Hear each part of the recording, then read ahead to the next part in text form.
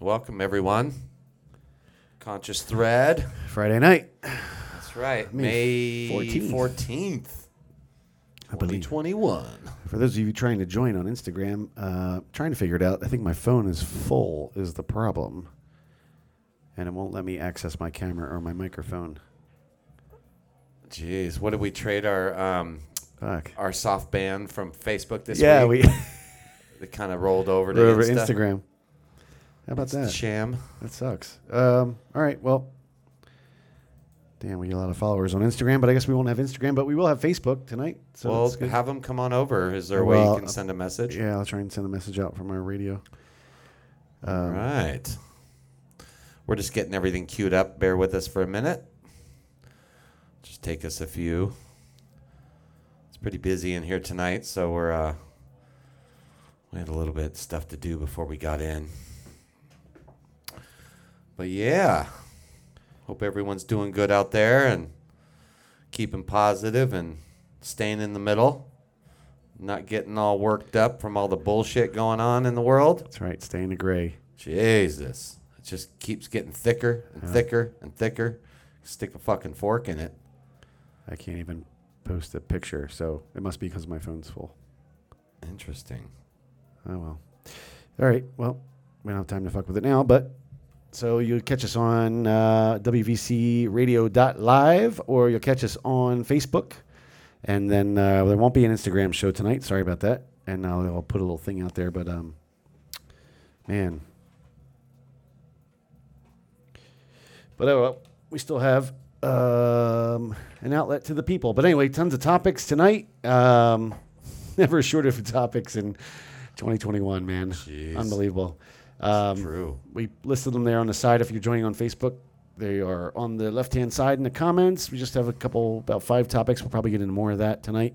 And then we also have, if you're following us on our Discord server, you'll see the topics as well. Some local stuff and some regional stuff, some global stuff.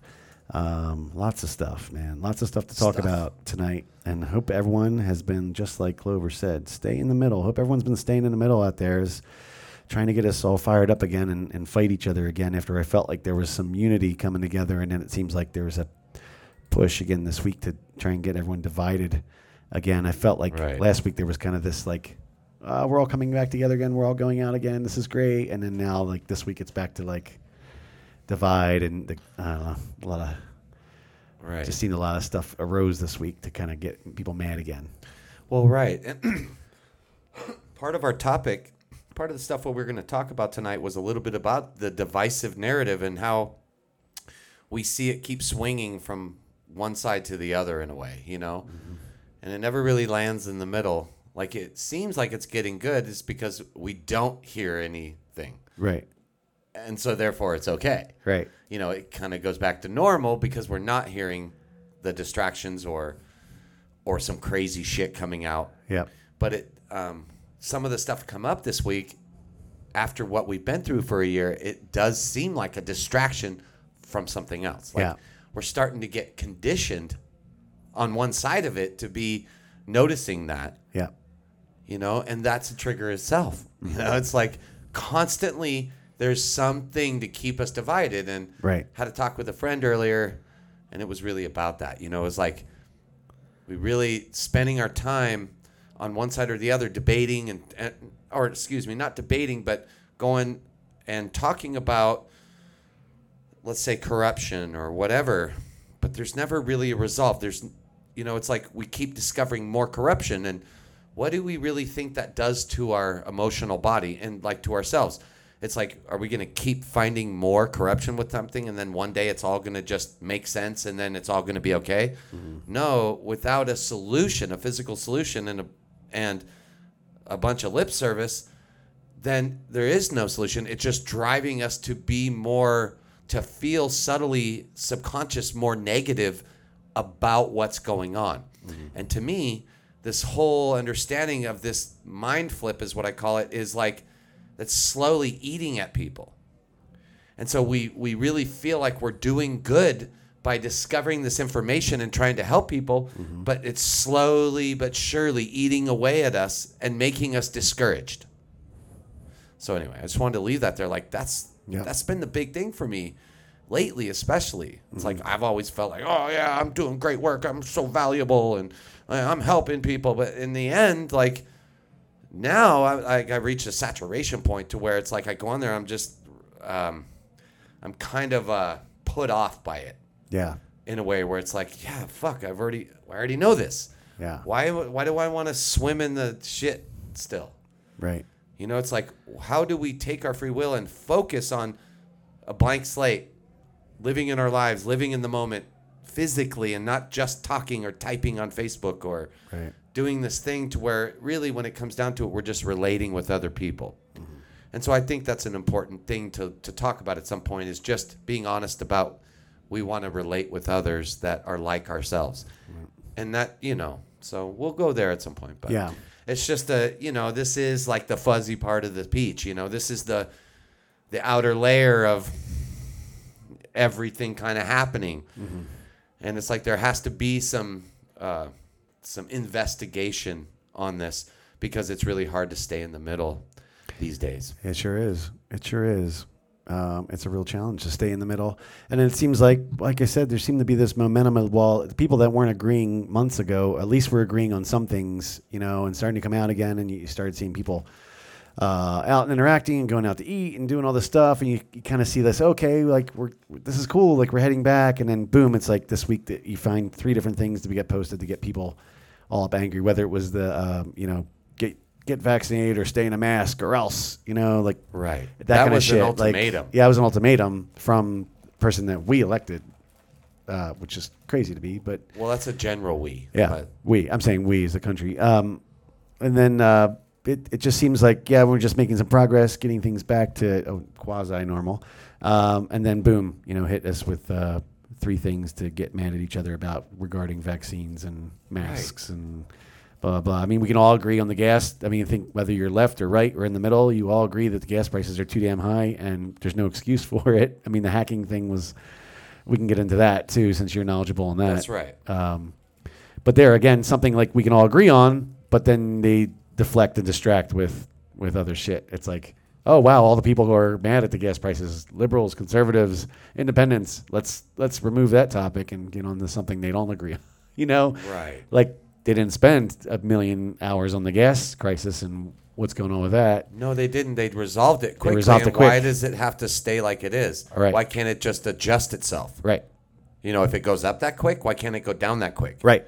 So there's more to it. Yeah. And then you have the New York Post tweeting out that that shortages and stuff are not true. The rumors of gas shortages and lines aren't true. And then you see hundreds of videos of people in North Carolina and Georgia posting the lines they're sitting in for gas. And it's like, how can the New York Post, I mean, this paper's been around for 100 years, right? Yeah. How are they putting out propaganda to the point where it's like, nothing to see here, nothing to see here, when people are fucking clearly seeing it in California or in Georgia and North Carolina.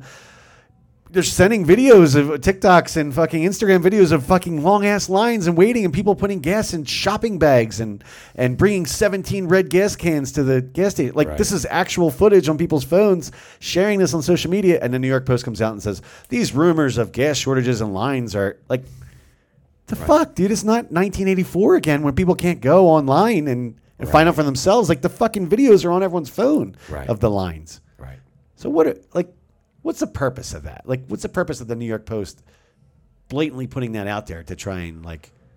Well, okay, it goes back to what we originally talked about in a way where it seemed for a while they were trying to stay somewhat in the middle with their journalism, somewhat or whatever. You know, like they would at least talk about things others wouldn't. Right. But then all of a sudden they're doing that, and it's kind of like this situation. You know, I'm not a political guy, but I'm going to say it when you hear about Trump being a pro-vaxxer now. Right. It's that same thing. All of a sudden, these people are flip-flopping. Right. And it's like, is it the powers that be that actually own the media that are like, hey, guys, you got to, like, certain things, you can't do that. And so they're just another mouthpiece for these elite billionaires that own the shit. that are controlling the narrative coming through the mainstream media. Because I want to say this. Mm-hmm. Where the fuck is any mainstream media talking about the middle? Any of them really talking about any of this of a solution? Or like, if I was a journalist, I'd be like, fuck, man, we need to like write something up that people will grab onto and there's hope to it. Right. Like, because we do this investigative journalism and we have a team that does all this web scraping and all this stuff. And like, there's tons of shit they could find that like budgets, supporting food movements or whatever. Anything. Like ways, positive.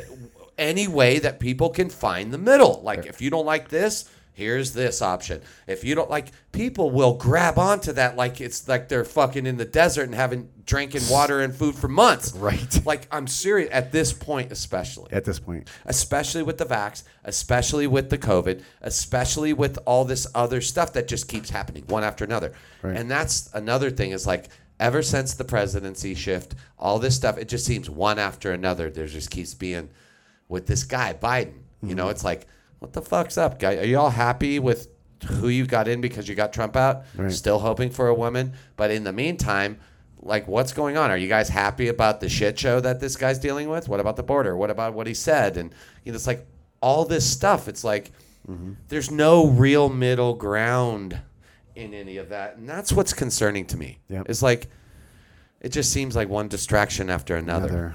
It is. It's distraction. Just as you start coming together on stuff, on things that you can find common ground on, that we've been so polarized for the last year at each other. You know, we finally find some middle ground, and people are finally like, oh, well, you're vaccinated, and well, I can take off my mask, and oh, that's cool. And we all go back out, and things are loosening up, and then boom, it's like, boom, find something to rile them up again and disagree upon again. And I know, it's just obviously there's a plan to it. There's to keep us divided, some divisive. kind of strategy in this. Yeah, and it's definitely, you know, and I feel like, you know, supporting both sides.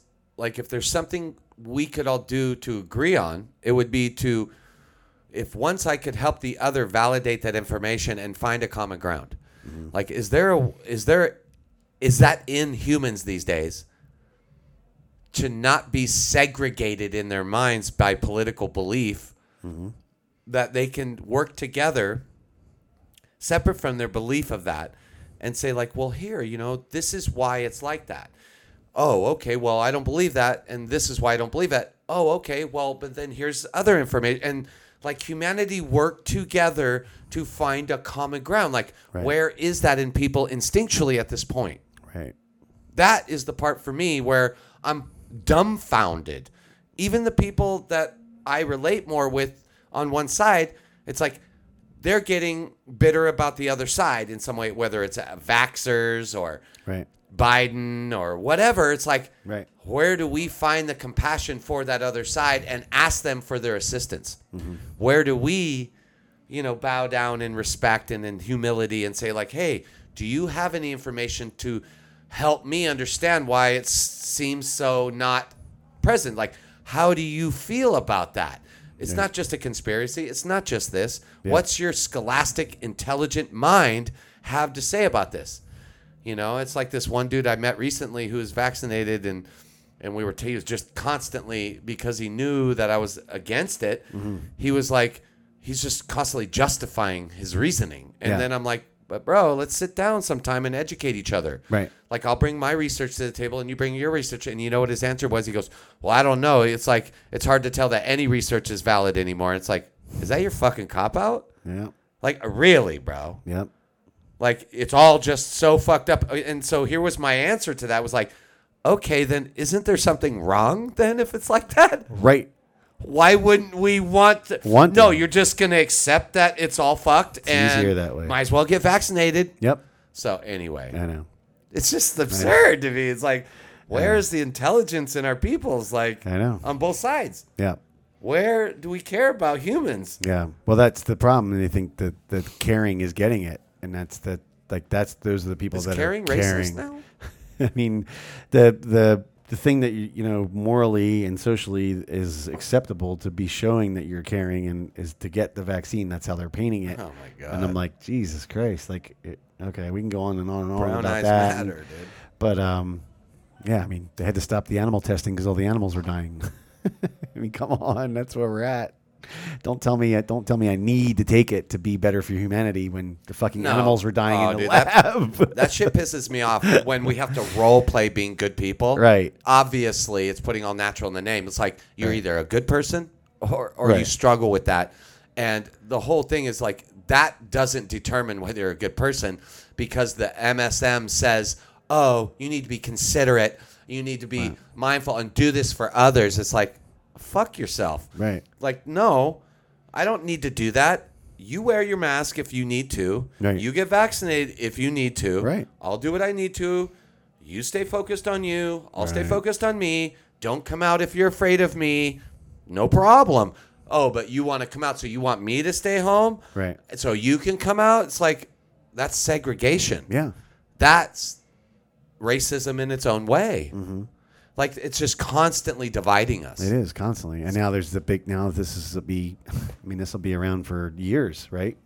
I mean, the argument of the vaccine and the people that COVID's now you have like Yankee Stadium. If you go to a Yankees game, like they have a vaccinated, unvaccinated section. Like this is like no different than the water fountains in the 60s, you know, like, oh, you can't use that water fountain. You're black. Oh, well, you can't use that water fountain. You haven't been vaccinated. Like what? It just replace African American or any other nationality with vaccinated or unvaccinated. So what we're doing to people, we're segregating, like you said, we're segregating people based on a medical choice. Right. Like it's crazy. It's crazy. Our medical history is not even supposed to be public. Right. It's something shared between you and your doctor. Right. Right. It's called the Hippocratic Oath the doctor takes not to discuss it with anybody else but you. Right. But yet now we want to announce it. Everyone wants to announce their medical history to the world, and I have to announce it, what I did with my body to everybody else to feel what? Validated and that I'm doing the right thing as a person? No, because those people that are afraid, right? They need to know to watch out for you. Right. That's what it comes down to. Right. Watch out from what? You've had the vaccine. Right. Well, what about all these lifetimes up till now? All of a sudden we forget everything up till now? That's the part that scares me, is that so many people are that blank slate. Like, just as soon as this happened, they forget about all of existence up till now. Prior. All the science of our bodies, the immune system doing what it does, which brings us to that vax thing where this specific vax dumbs down the other innate immune aspects that can defend against everything else. Right. And so now we're susceptible to even more just by fighting this one thing, you know? Right, so when honestly, not even testing, getting the COVID is something we should be welcoming as in any normal world. Right. So that we can fight it. And if you can't, then you deal with it from there. Right. That would be the natural way of things, in my understanding. Yep. So where's our heads? I don't know. It's a year of programming.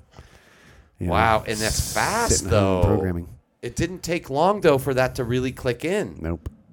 I mean, there was resistance. And why? Because people couldn't push the pleasure button and go out and do their pleasurable thing that they want to do, that they define their identity from. Yep. Like, oh, I'm just going to go people watch and have dinner and look good. And, so fucking awesome. But that's like the totality of most of our existence at this point. Like, really, people?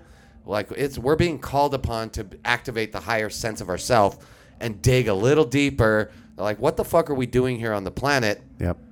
Not like, I get it. Normal is going out and pleasure hunting. Right. But it's like, no, we're being asked to dig a little deeper than that. That ain't normal. Yep. That's what was normal. And we're realizing that we've got to make a different kind of normal more important. Yep. Anyway, that's my opinion. Yeah, and I think, someone I heard talking about this earlier today, and you brought it up a couple of podcasts ago, was detaching yourself from the screen, just go somewhere, even people when going on hikes now and walks, they take their phone and they're on their phone even when they're hiking and walking in nature. It's like, go somewhere. Without it. Spend 24 to 32 hours without it. And challenge. Watch your mood. Watch the way your body just settles back into how it should be, and all the anger and all that goes away when you just disconnect, even for a day, 24 hours. It just it's amazing, what it does to your internally, what it does to your body. It takes all that aggression and all that anger that you're reading on this fucking screen, getting you the fear porn, and you take that away and just reconnect, like you mentioned. Let's just 32-hour challenge or 24-hour challenge. Put it down, take a walk. Go outside. Go in the garden and put your phone in the house.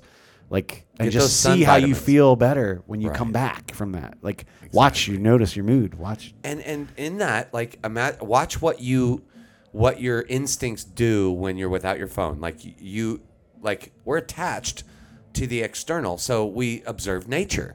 Like, when we're out, we're like, whoa, like, we have to always be doing something. So it's like, when we're not on the phone, we're naturally just taking in the information around us. And in that, like you're saying, like, it just soothes and heals us, really. It's like this natural thing just by doing that. And everybody, that's our nature. That's what we're supposed to be here. Yeah. How we learn from our environments. And even if you want to people watch, just set your fucking phone down. That's our challenge to humanity, whoever's listening.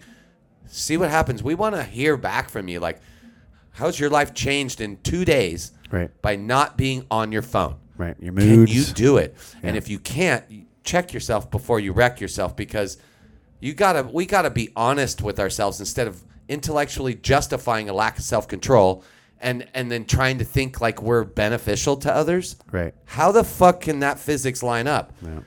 No, it's just lip service. It's reading too many books, thinking you're smart, and having an emulated virtual sense of intelligence when really you're completely disconnected from you, yourself, your surroundings, and what you're called to nature is. What your true service to humanity is to be an observer and to be the best you can be by what you observe and how you interact with your nature and others, and how you be an example to your children and how they learn from you every single day. And any one of you who's sitting out there following along and not tending to that, you're programming your children with what your fear is. That's right. And they're wide open slates. So take responsibility. That's all we encourage. Yep. This is a challenge. Set your fucking phone down. Yep. And get out there and enjoy yourself. Yep. Enjoy nature while we can. Yeah.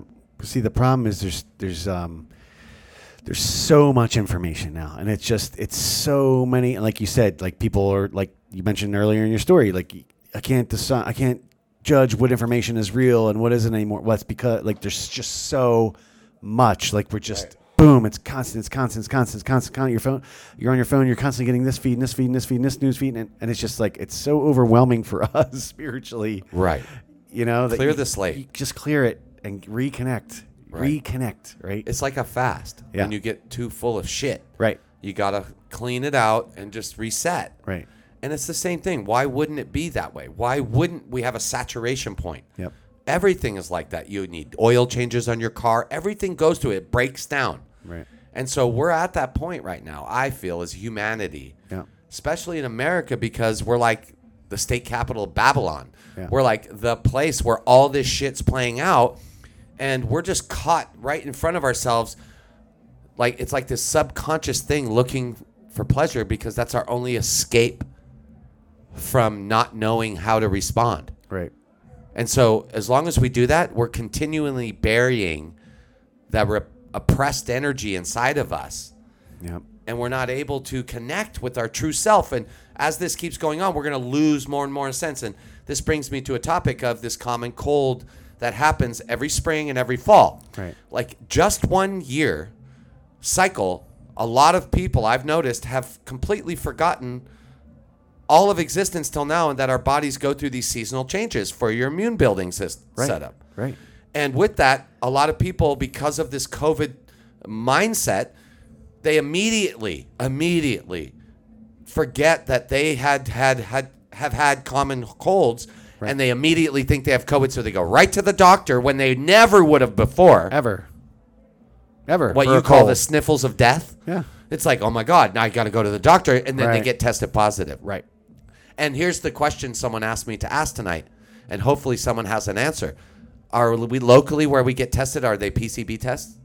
Good question. Don't know if they switched them. Or PCR or whatever they're called? PCR test. I don't know if they switched it over yet. They were supposed to get rid of all the PCR tests everywhere, but I don't know. So it would be good for us to do stats on how many have been and how many tested positive compared to the other tests and how many didn't. Yeah. Because that's a big thing, because immediately it seems the unconscious folk get knocked down a notch, and now it's a level of depression that they have COVID now. Right. Now they're the infected. Right. And it's that mindset that just breaks down the soul. Yep. Like it's constantly working at us to break us down. Yeah. In so many other ways. When, dude, I had COVID. I have COVID. I got COVID 83. It's a light itch, but hey, it's what it is. Right. You know? Right. And stay fucking 50 feet away from me, please. Try and have a smoke over here. The fuck? Just kidding. Yeah. Well, it brings up the other. I just wanted to touch on it real quick. With people saw the Yankees story. I talked to you about it a little bit last night. But 8 members of the Yankees tested positive after all having been fully vaccinated. We mentioned on last week's podcast about our friend who was trying to go to Hawaii who had been vaccinated, and then she tested positive before she got on her flight and couldn't go. There's a lot. And then the CDC announced last week that they're not going to keep track of people that get COVID after they've already been vaccinated. Why would they do that? Why would you ever? It would make your vaccine look terrible. Well, right, and that's the fucked up part of it. But why would you ever? Why if would it's you? Science. Right. Oh, is that science term? Yeah. Well, how is science following up with that? I don't know if they're following that science. That why would you get it after you've been vaccinated? It's fucking crazy. And then the report today, when they talked about the Yankees, of course, because it was the Yankees, now you have to have an open discussion about it, right? Because it's the fucking Yankees, it's not the Tampa Bay Rays or the Florida Marlins or, it's Miami Marlins. It's the fucking Yankees. So they had to talk about it. And, of course, the only article that I read on it real quick today was on Yahoo. And, of course, it's right away with scientists that we interviewed said this is very normal. Like this is very normal to get vaccinated and get it. This is very normal because it's not normal when you do the measles. It's not normal for the other vaccines that you make the kids take. But this is normal. This is expected and normal. Okay. I just want to make sure because before that would have been taboo to mention you got the measles after getting the measles vaccine. Right. People wouldn't have done it. Yeah. But it's just they were so easily to put it down as this is very normal. That shows how malleable most folks are these days. Right. Right. And we hope you malleable folks are listening. Yeah. Because we're trying to help here by bringing some perspective in the middle of these questions that we all kind of ask ourselves, but we're afraid to talk about because we don't want to get shamed because we're all looking for more friends, more to validate us and make us feel better about our self-love issues that we haven't dealt with yet. Right. And really, because of the oppression over all these lifetimes, that is what I feel is being played on in this whole thing. Is playing on people's self-worth. And because of that, they're able to keep us polarized in this whole experience to where we don't even have time to figure that shit out because we're dealing now with the shit in our face. Right. And it's like people don't want to sit at home for a month and figure out their mommy-daddy issues. No, they've been locked down all year. They need some human attention. Right. And so with that, they're in this huge conundrum right now. Yep.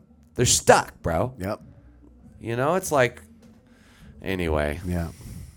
It's crazy. Yep, it is crazy. It is crazy. Well, you had some other topics on here. Well, why don't we go into the Sir Biden and what he had to say? Oh, yeah, since we're just because we're on that topic. Because we're on that topic. Yeah, so the quote, I want to make sure we get the quote. It was a tweet, actually, right?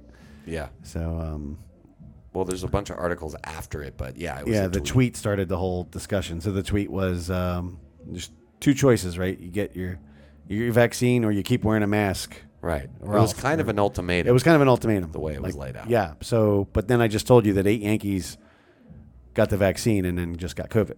Right. So what is the vaccine doing again? And our friend that just got the vaccine, tried to go to Hawaii, just got COVID. Okay, but here would be the discussion is, but you have the vaccine. Right. But you have COVID, so you can still infect, but you got the vaccine, so it's kind of okay. It's okay.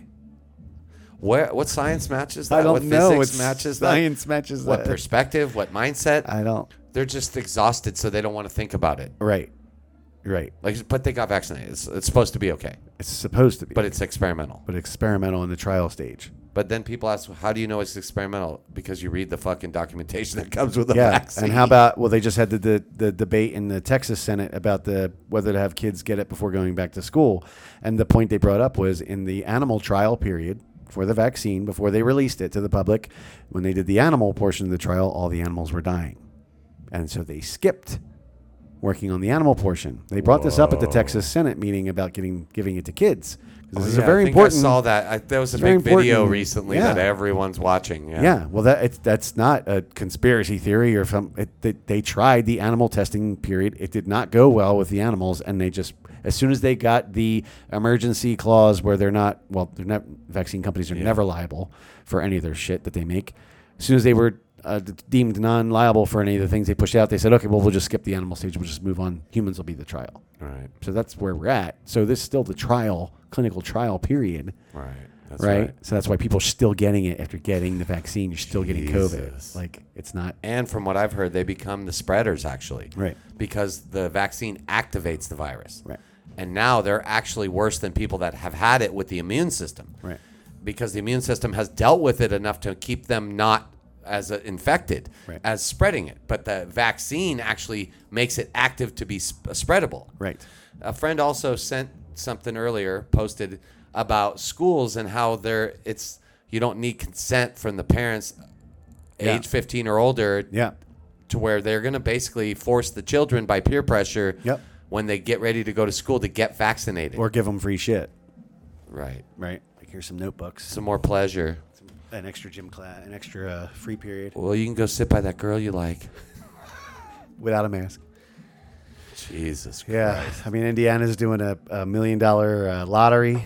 You get entered into the lottery if you get the vaccine. And you just mentioned about McDonald's putting vaccines on all their cups and their fry containers and all the shit that's killing people. So people are getting diabetes from eating too much McDonald's, which makes them more susceptible to dying from COVID, because we learned through all this year of data that if you've had 3 pre-existing conditions, that you're more your percentage of dying from COVID goes astronomically up. Right.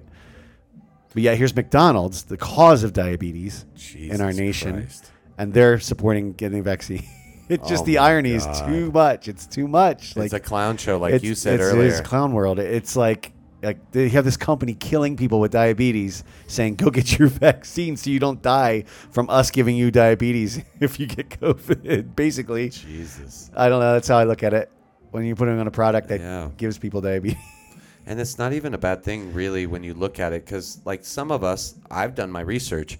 I understood what the coronaviruses are. Yeah. They're all coronaviruses. They're all coronaviruses. They've been around for this one years. Might be a mutation because it was experimented on and blah, blah, blah. Right. And recently I've been seeing data come out in mainstream media that has actually verified the research I did months ago. Yeah. Which I was so surprised that it wasn't released earlier. But, hey, I know that mainstream media is what it is. But it's funny that it's coming out to show, like, its origins. And it's not really novel. It's like something that's been around for a long time. And so if anybody would just do some research, just spend time not hoping for pleasure and do some fucking research, you would find that out yourself. And I think things would come to a balance because we have so much power as the people to really have them work for us, not be given an ultimatum, either get the vax or wear a mask. Like, we're just fucking following orders as a collective, and that scares me, bro. Yeah. That's what brings up all this passion in me. That's the whole problem with sitting around for a year and being programmed. Right. When you're not living your everyday life and busy with work and busy with kids and busy with after kid and putting the kids to bed, and you don't have those distractions, and you're just sitting around watching the box all day, being programmed with nowhere else to go. That's why everyone's just falling in line so easy. All right, one more big push in advertising of get off your fucking phone. Right. We're doing a campaign. Don't worry about pleasure or validation from other humans. Just take a break for a few days. Yeah. Fucking don't worry. You ain't going to miss nothing. You're not going to miss out. All your friends will be there. Just put it down and see what happens. Right. Set the fucking phone down. Watch your mood shift. Right. You know? And let's hear about that positive. Right. I want to hear more about that. Right. So, yeah. And call us and tell us. 530-859-0161. 530-859-0161. Call us or text us. Give us your experience. Try it for 24 hours. Try it for a Sunday. Post on our WVC Radio at Facebook or Instagram. Yep. Like, send us some information. We want to include that. Right. We want to get this information and bring it out to more people. Like, right. Make a little box on Sunday morning. Put your phone in that box and just do the day without it. Right. You know, go in the yard, go do stuff. You know, just put your phone in the box on a Sunday. No one's calling you. You don't need anything going on a Sunday. Right. And just try it for 24 hours and pick it up again on Monday and see how that Sunday went. Right. See where your mood went. And see how addicted you are. Right. To other humans. Right. Like, that's the thing. Yeah.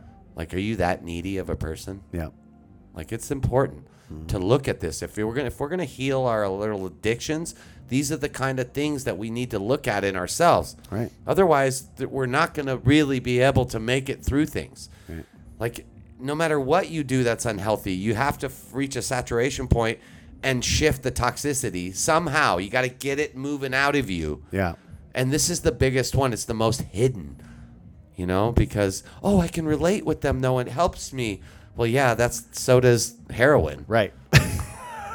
It's fun to do heroin with other people. Right. I get it. And to feel high for that period of time. Right. But the come down is bad. It's horrible. And the come down from social media and all this other stuff is that when you realize how much of your life you spent seeking that, you're going to kick yourself. And that's what I see. That's what I'm trying to get at in all this, is that's going to bury you in depression at some point, that you spent all that time seeking validation and other people for some sense of who you are in your identity, that when you realize this, that's going to be a hard one to fight off. Right.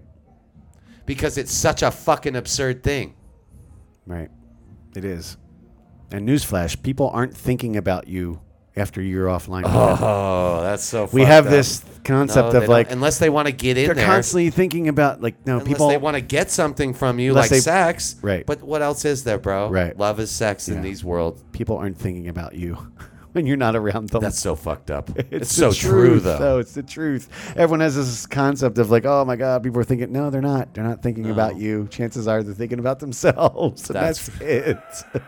But we have this what like, they can get like from other people. From other people. Right. It's like, if you're not responding fast enough, they're going to find someone else to get that attention from. Right.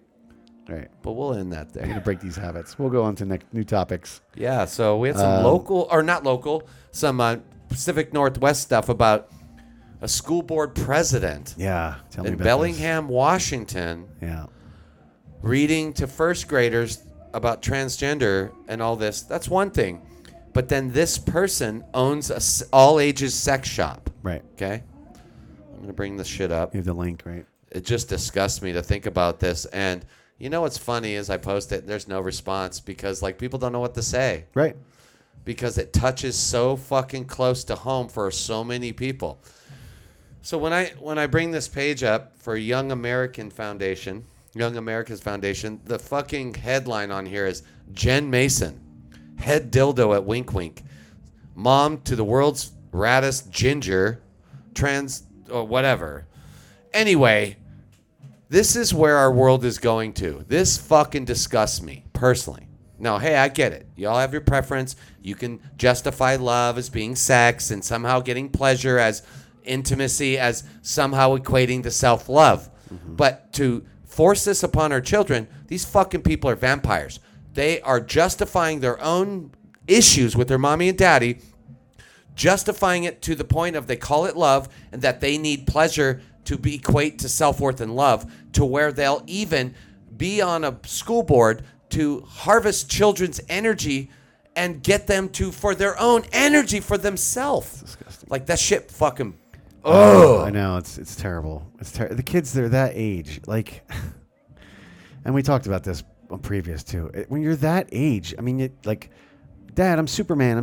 No, you're Superman, buddy. I get it. Yeah, you're not Superman. No, you're you, and you can play Superman, pretend you're Superman. But these kids at that age, the reality hasn't set in yet. They're so young and so impressionable, and to feed that to them, like, you're just planting seed. All you're doing is planting seed. You're programming because with your bullshit.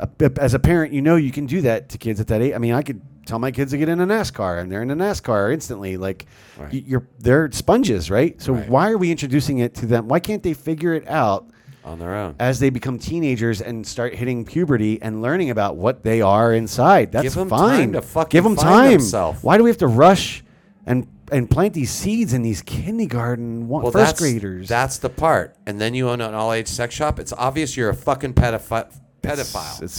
It's customers for life. It's fucking gross, dude. Yeah, it's a business plan. Oh, dude, these people are going down. Yeah, it doesn't make sense to program kids that young. I'm fine with anything regarding the transgender. I'm fine with that, but you should learn it naturally through you growing through puberty and learning who you are inside, and I'm totally fine with all of that. But to start these kids this young and that they need to learn about it at 4 and 5 and 6 and 7, like why? Like, why do we need to throw these problems and complicated things on kids this young when their life is supposed to be fun right now? It's supposed to be playing and playing tag and exploring bugs and playing in the grass. And why are we throwing social issues on them at 4 and 5 and 6 especially and 7? Our own unresolved right ones. That's fucked up. Can't they just come to it naturally when they get to that age? And it's those people are on one side justifying their own inadequacy and getting the children to support it, so they're raising a generation of people to support their issues so they don't have to do the work. Right. To find love. Right. No, it's not love. It's fucking sexploitation. Right. Is the word. Right. I'm going to read this real fast. Yeah. So it's from YIF.org. I'm not the best reader, so bear with me here. A first grade teacher in Washington read her students a book pushing transgender ideology as the school district sat back and did nothing, according to an anonymous tip through YAF's campus bias tip line. Jennifer Miller, a first grade teacher in Bellingham School District, subjected her 6 and 7-year-old students to I Am Jazz, a book that details a 2-year-old biological male beginning his transition to become a female with the support of his parents. 2-year-old. Yeah. Did you read the... Yeah. Oh, my God. 2-year-old's only potty trained. Dude, they haven't even found the thing yet. Dude. God damn it. 2-year-old. Did you read this book to first graders today? She asked. One outraged parent asked in an email to the teacher showing a screenshot of I Am Jazz. Yes, I did read this book, Miller replied. As a district, we are working hard to support all members of our school community and promote inclusion through understanding and compassion. Concerned parents reached out to school administrators and the school board, both of whom refused to take action. An investigation by YAF revealed that Jennifer Mason, president of the Bellingham School Board, owns and operates a self-described all-ages sex toy shop. Head dildo at winkwinkboutique.com. How is that even legal? I know, it's fucking disgusting. According to a local paper, Mason said, while the store only sells to those ages 16 and older, people of any age can be in the store. I want to show people if sex isn't something to be ashamed about, then I should be able to be an elected official and own a sex shop at the same time, Mason told a local paper. That's what it means to live our values. Values? Well, she's right that she's able to own a sex shop, but not a fucking all ages. And to live your values. What values? Well, that's your value. But what value is that? Yeah, a 2-year-old. Sex is love? I want to bring my 2-year-old to 7-year-olds in a sex toy shop, and explain that to them? Yeah. Well, it's... First of all, explain sex so bougie. To a 7-year-old, to a 4-year-old. Yeah, don't you remember You're just wasting your time. Second of all, bring them to a shop and let them, and then explain what everything is to kids that young. Those aren't values. You're going to blow out their aperture at a young age. Those aren't values. That's fucking programming. Diarrhea from day one. Programming. Mason, who had held her presidential position since 2017, was approached by concerned parents about pushing transgenderism on first grade children. She did not provide a response to their concerns. No shit. An angry parent went so far as reaching out to the Bellingham Public Schools Superintendent Greg Baker with his concerns. Baker refused to engage over emails with the parent and instead requested a phone call, but shut down the idea once the parent asked if they could record the call. Sure. Mason did not respond to YAF's questions whether if her position working with young children is a conflict of interest. Bellingham School District also did not reply to YAF's request for comment. It's no surprise that someone like Mason, who promotes sex toys to children of all ages, would ignore concerns about pushing far-left gender identity politics into the classroom. Mason's qualifications to serve in a role advising the education and curriculum of young children should be questioned, and parents should make their voices heard. It should definitely be questioned, and everyone walking in and out of that shop should be followed home.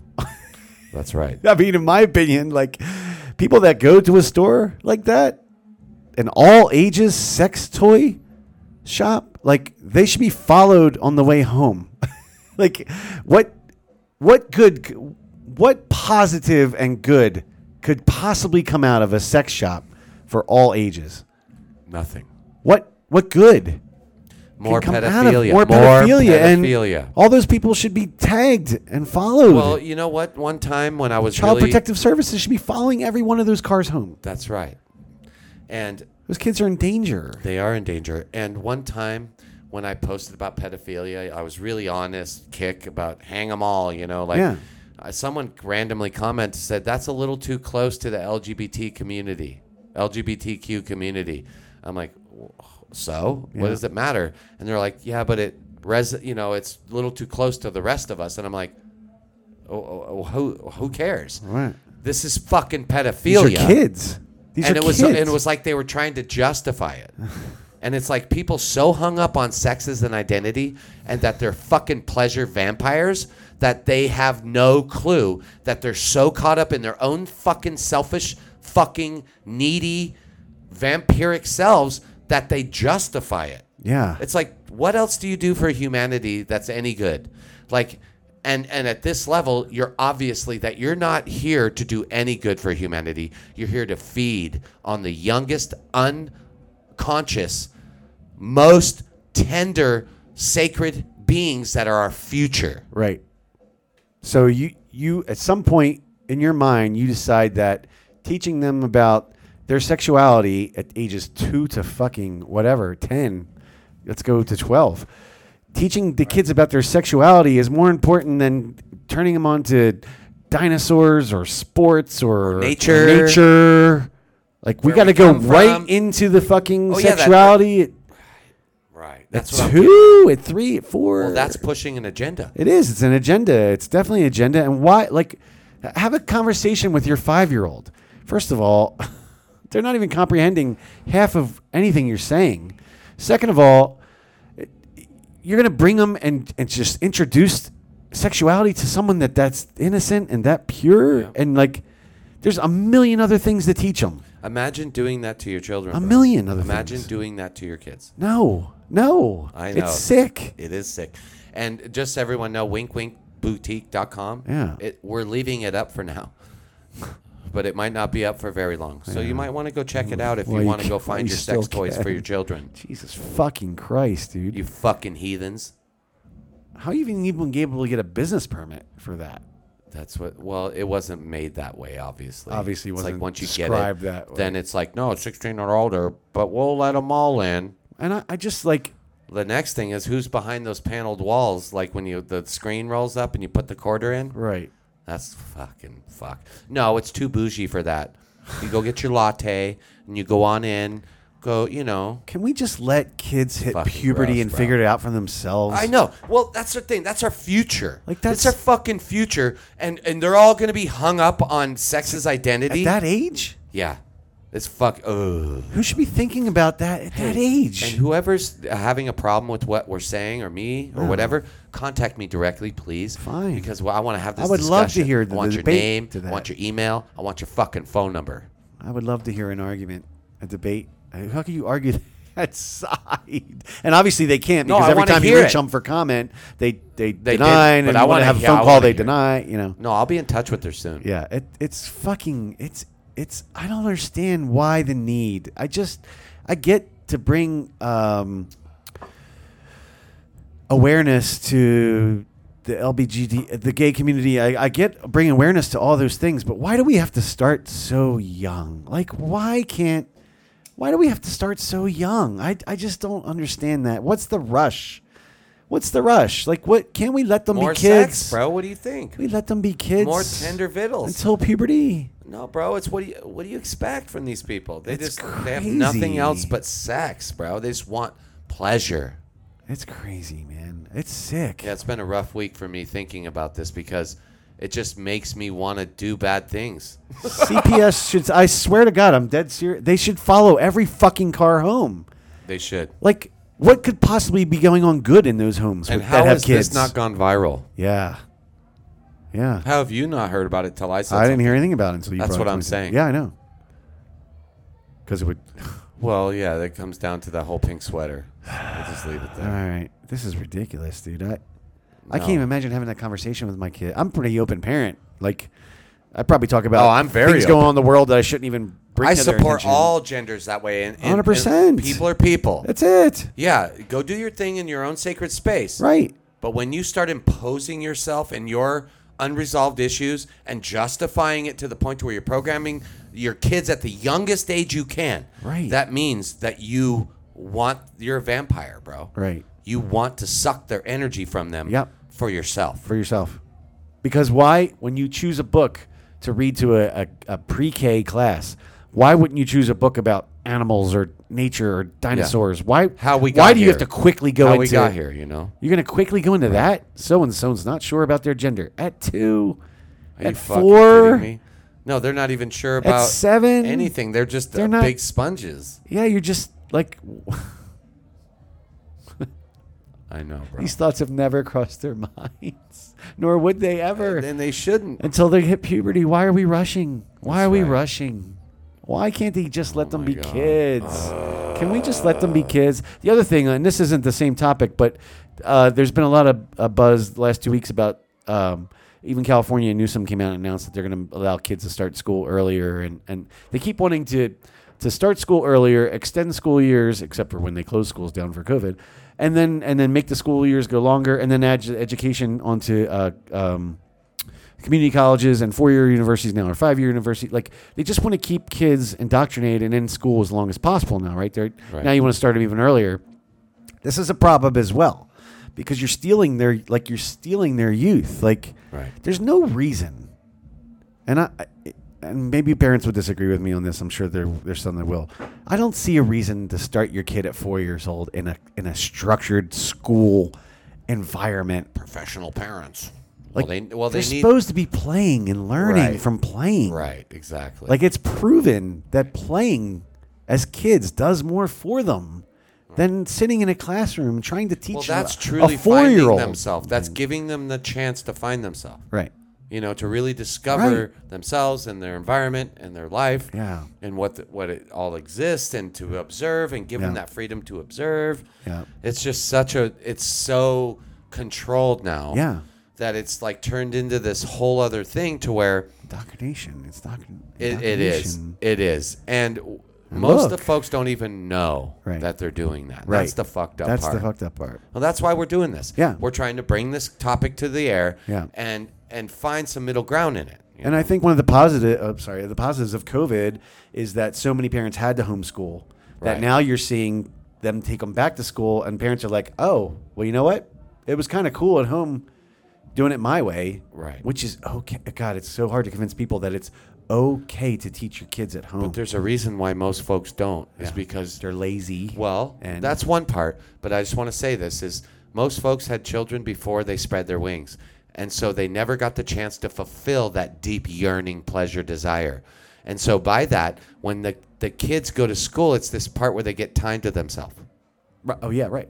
But that's really what it is in the general glorified sense. Babysitting. Yeah. It's glorified babysitting so they can sit on Facebook and do and whatever not be they bothered do. by their kid. Right.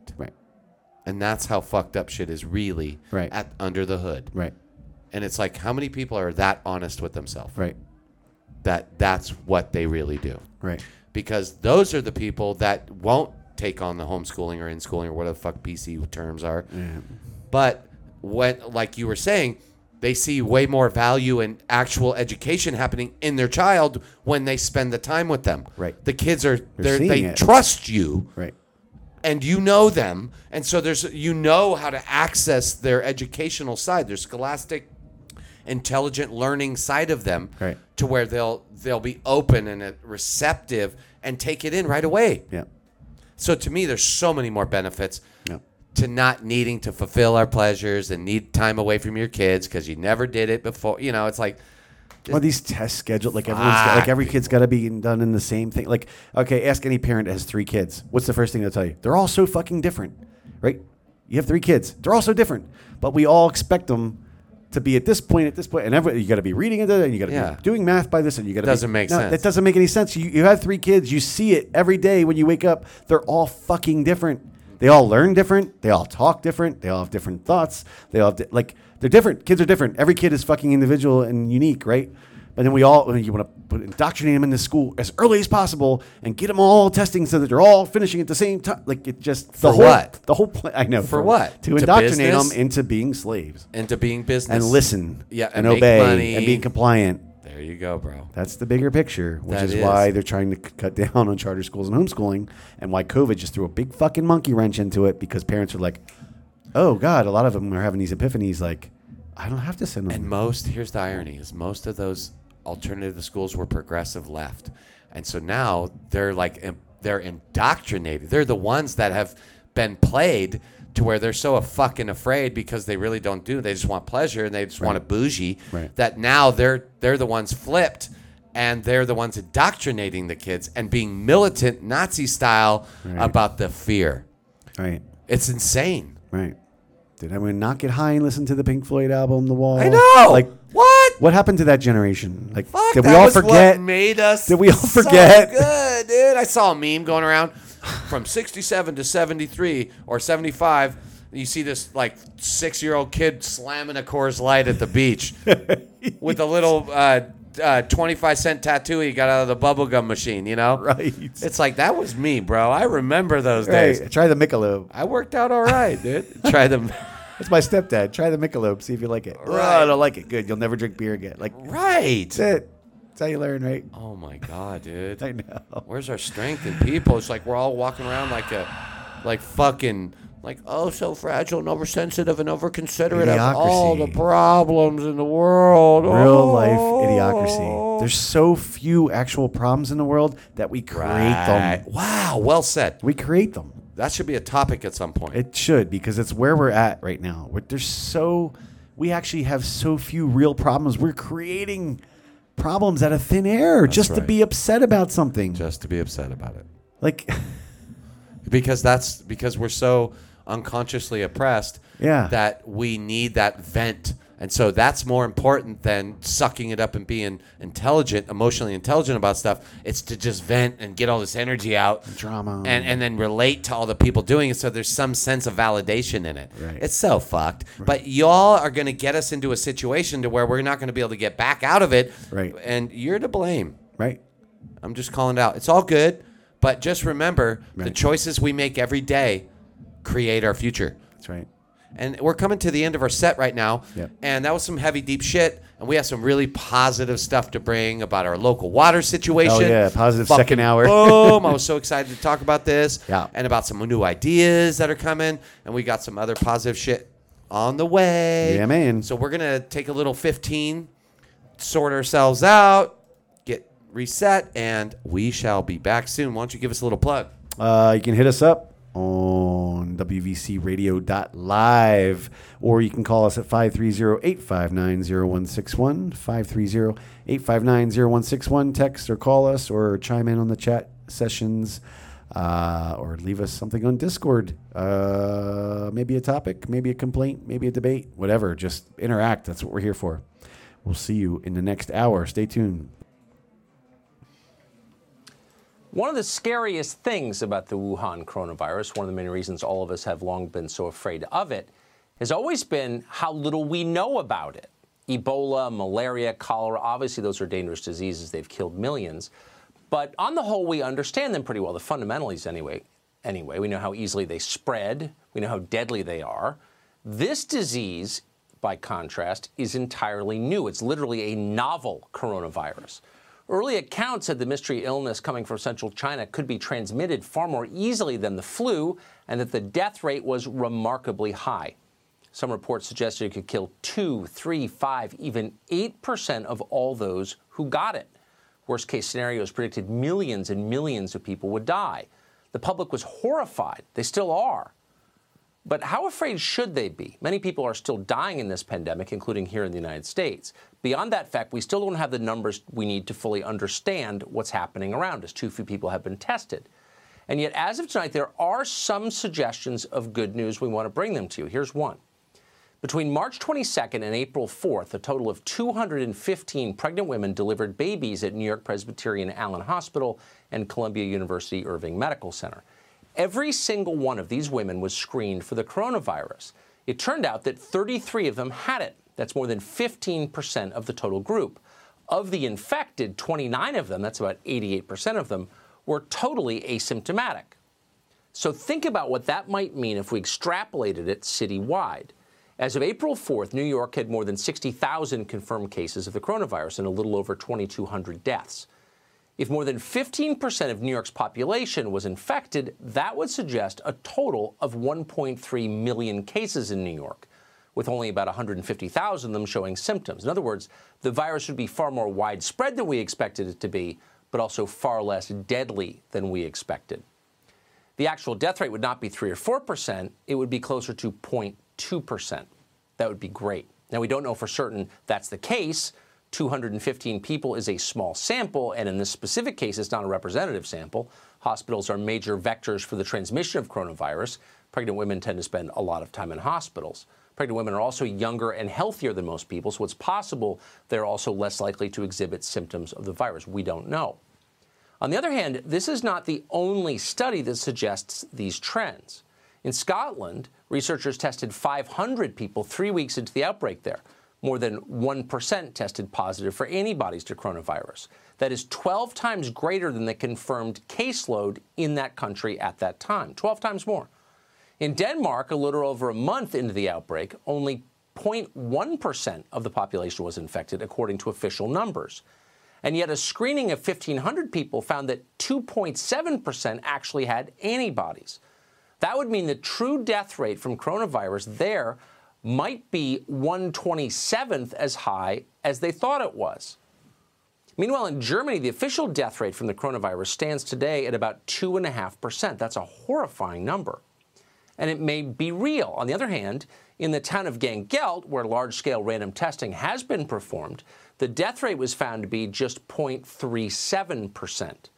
That's a fraction of the official numbers, barely 1/7 of it. So all of this is very encouraging news. If the infection is more widespread than we thought, by definition, that means the virus is less deadly. That would mean our burden on the healthcare system would be lower than we expected it to be. And in fact, we are seeing that. It would also mean that coronavirus may be closer than we knew to running its course. It would mean an awful lot of people have already been infected with it and then recovered without even knowing it. And those people could pause and let relief sweep over them and then get back to their lives. Above all, if this is true, if these trends hold, it would mean that the rest of us could be slightly less terrified going forward. Yes, this is awful. Yes, people are dying. Yes, they will continue to die here in the U.S. But it would not quite be the plague we thought it was. And that might give us some perspective. We could begin maybe to think clearly again. Most of us want all of that badly. But do our leaders want that? Sometimes when you watch them, you begin to suspect they're secretly enjoying our fear. Dr. Jay Bhattacharya is a Stanford University medical professor. He's been investigating the death rate from coronavirus, a fascinating and important number, and he joins us tonight. Doctor, thanks so much for coming on. What are you concluding about the real death rate, the actual death rate from this virus? I think based on the evidence I've seen so far, it's likely orders of magnitude lower than the initial estimates. The World Health Organization put an estimate out that was, I think, initially 3.4%. It's very unlikely that it's anywhere near that. It's much likely, much closer to the death rate that you see from the flu per case. The problem, of course, is that we don't have a vaccine. So in that sense, it's more deadly and more widespread than the flu. Right. And it overwhelms hospital systems in ways the flu doesn't. But per case, I don't think it's as deadly as people have thought. I know that it's very hard to come up with any kind of firm numbers in the absence of widespread testing. But do you think it's likely that there are large numbers of Americans who've been infected, recovered, and didn't know it? Yes, I believe that is true. In fact, we're going to start to know that very, very soon. I've been working on studies with some colleagues of mine in Santa Clara County, in Los Angeles County, and then also a large nationwide study working with Major League Baseball employees, not just athletes, but all the employees. Very soon, we're going to have, I think, a much more accurate understanding of how widespread this is. And then we'll, as you said it very well in your introduction, we'll also know much better how deadly it actually is. evidence from around the world is flowing in, and it's really seems like there's many cases of the coronavirus that we haven't identified with the testing regimens that we've had around the world. Many orders of magnitude more people have been infected with it than I think that we realize, and that, as you rightly pointed out, means that the death rate is actually lower than people have realized, also by orders of magnitude. So one of the destructive byproducts of this pandemic is fear, which is itself, I would say, it clearly is hurting people. You're an American, in addition to a physician and a researcher. Based on the research that you have done, are you more afraid or less afraid than you were when you began? I'm less afraid than I was when I began. I've heard so many stories of people who can't hug their grandkids, who are scared to hug because they don't want to get the virus from their kids because they're older. I've heard lots of stories of husbands and wives that won't hug each other because the wife is a nurse and the frontline worker. I think this understanding really the true death rate. If the death rate's somewhere near 1 in 1,000, would you not hug your wife? I mean, if it's 3 in 100, you act very differently than if it's 1 in 1,000. So I'm hoping once we get accurate numbers in place, we'll be able to really sort of quell the fear that's out there. Boy, that is one of the most reassuring things I've heard in a long time. Doctor, thank you truly for coming on tonight. I appreciate it. My pleasure. We're back. We're back. A little more positive hour this hour. That's right. And we're currently getting the Instagram trying to get set up and rolling. Just bear with us for 1 second. Thanks for being patient. We're trying to get all these little glitches worked out. Yeah. Last week was weird. We had so much shit going weird. Like the recording stopped and like we couldn't post on Facebook and just all this random shit. That's crazy. But we're getting it figured out. And we're so glad that you're here with us. And here we go. We're going to get rolling now. We're going to start talking about the Crystal Geyser situation here locally. Let's get positive, yeah. That's right. Some major breakthroughs locally. And 1 sec here. All right. Let me know when you're ready, bro. All right, I'm ready. I'm sorry. No, you're good. Yeah. We love y'all out there. And maybe we'll go a little bit longer just because it took us a little longer to get back in. And we appreciate your patience, sticking around. This means so much to us that we can, do our part. Because there's always this controversy of life that comes up. And this has been helpful for Chris and I to be able to work through this stuff and try to find the middle. And last hour was a little intense. So we want to bring some positive through this. Oh, the back button? No, the back button. Just hit it. And then it opens up. Yep. Is it good? Just so you know, Chris. Wait. Okay. Let me redo this for you. So you see this from now on. You're already logged in. Bear with us, everyone. Sorry, it's my fault for fooling around with shit before we started. Here we go. Oh, it's just started. It's all right. Let's just do it. I'll learn later. Thank you, brother. Trying to get it back on Instagram so people can watch us on Instagram. Yeah, here we go. And we'll go a little longer. So we've got more topics tonight. Like that first hour really took it up because we had so much to say about it. Yeah. Anyway, we advocate through Environmental Review. Posted something this week on the Facebooks that was very exciting and a big win for our community around our sacred water here and this situation we've been dealing with for a very long time and tied to one of our council members that we've been having issues with. So for this, there's a lot of positives in this. Mount Shasta City Council members state that Crystal Geyser will not proceed with beverage bottling project. This is huge. Huge. And we just want to first off congratulate. 1 sec. We have a visitor. 1 second. We're down amount. Yeah. Just come back at noon, at midnight. Just please. Yep. All good. It's all good. All right, here we go. At Mount Shasta, we'll just restart this here. Mount Shasta City Council members state that Crystal Geyser will not be proceeding with the beverage bottling project. At the May 11th Mount Shasta City Council meeting, At the May 11th Mount Shasta City Council meeting, Council member Tim Stearns stated that Crystal Geyser representatives had called council members to inform that Crystal Geyser has no intention of proceeding with the project. That's interesting. That they have placed the property up for sale and that they have vacated the building that was to be the beverage bottling plant on Ski Village Drive. Yeah.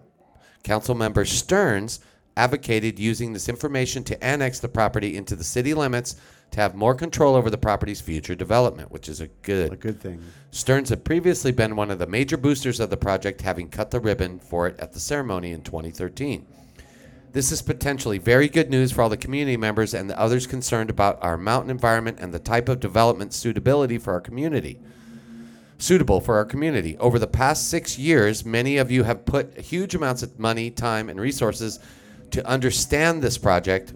We demanded an environmental review against the desires of the county soups to protect our area from this possible water depletion, pollution, and noise. None of this would have been possible without our community support, well-attended public meetings, EIR comments, and financial donations. The city council statements were made shortly after water, and the Wintu tribe filed the open briefs on April 16th in our lawsuit challenging the fatally flawed Crystal Geyser EIR with the Appellate Court in Sacramento. The brief laid out the many flaws with the county's approval of the CG EIR, challenging impacts on air quality, aesthetics, greenhouse gas emissions, noise, and water and county enforcement. We are not sure yet what the announcement from the city council members will mean for our ongoing court challenge to the EIR. What is certain is that the city, the county, and the local area residents need to be vigilant and imaginative about what the property will become. That is amazing. That's amazing. It's so amazing. And for me, I just want to say this right off the bat because I'm planting these big seeds. Yeah. We would like to see it, as we've been saying through the podcast, we want to make this into a water museum, also supporting the water warriors and giving them as a part of that museum to tell their story. Right. And the ideal thing in these times, especially with the pandemic and all this shit going on, we saw a huge hit to our food supply chain. And so this whole big local food movement has been spawning up all over. Right. And we would love to see that facility be turned into a hydroponic growing environment to stabilize our food security in our region and get people more involved with and workforce development with growing food and to be able to sell it back to our own community. Right. This directly ties into a movement that's already happening and getting ready to spawn up to this county from Shasta County, which there's a ton of support from Shasta College, from big farms, for some other big players that basically have handed me personally the aspect to grow this up to this community.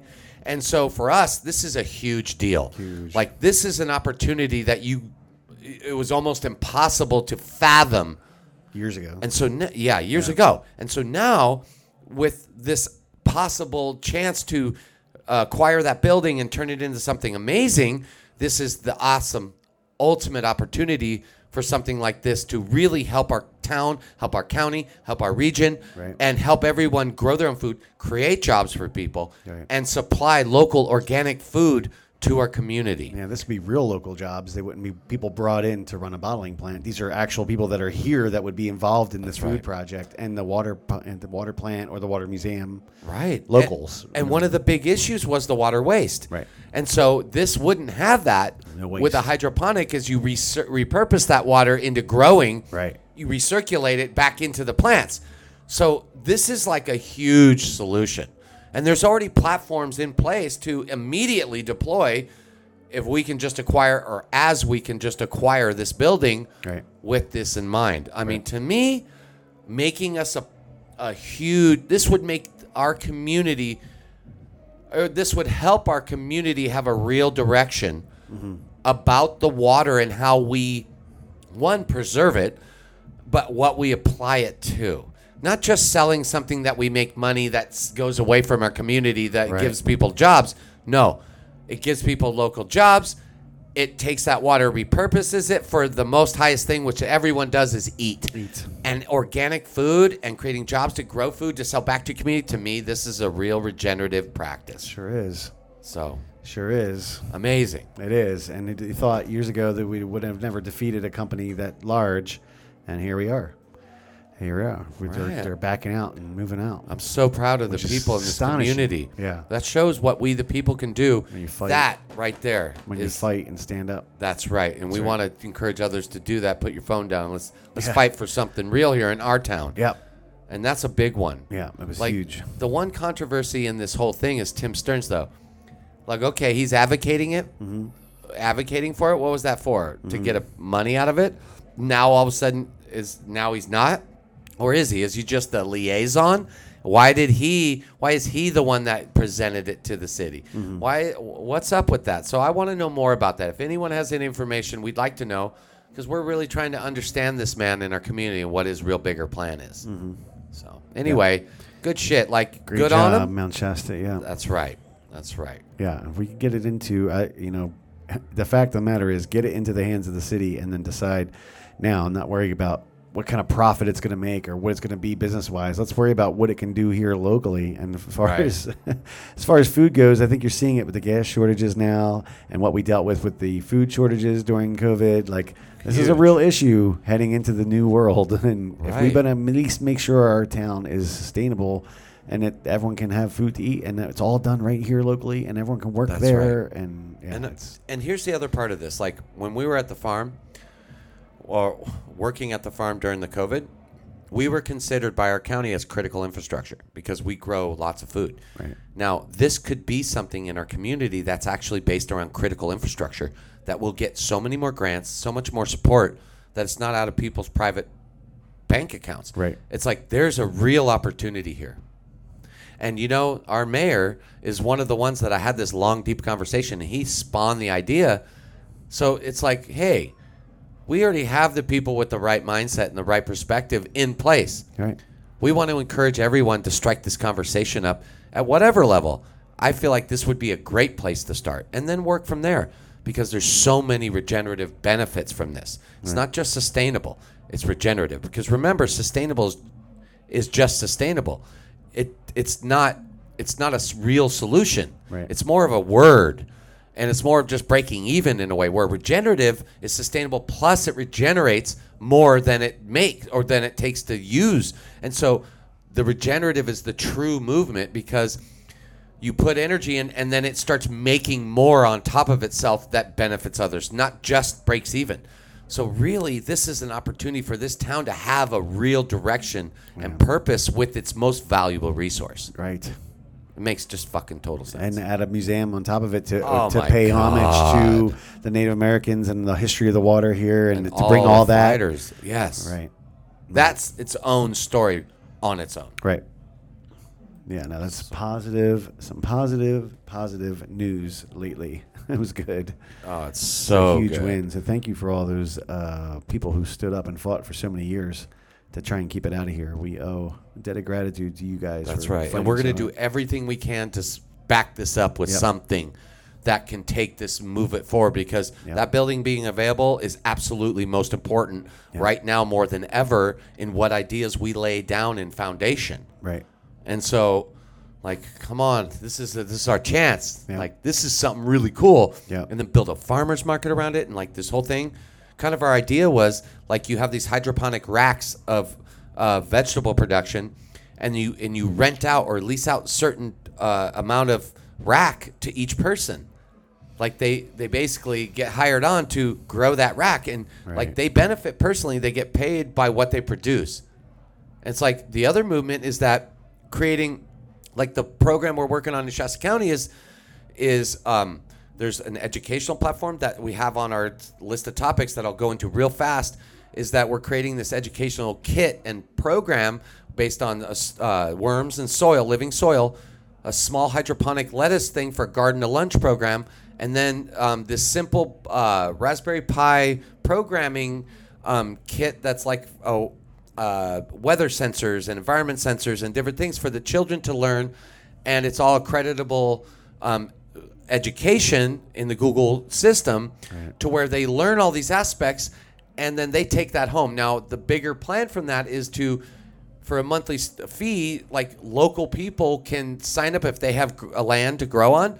They can sign up, use our platform for compliance, and track and trace from seed to market, and then we'll guarantee to buy their food and sell it back to the community. And so the beginning of this is going to be an online menu that's going to be for Shasta and Siskiyou County, that you can basically go onto this menu, order food, and it gets either delivered to you or it gets dropped off at a farmer's market booth that you go and pick up your food every week. Right.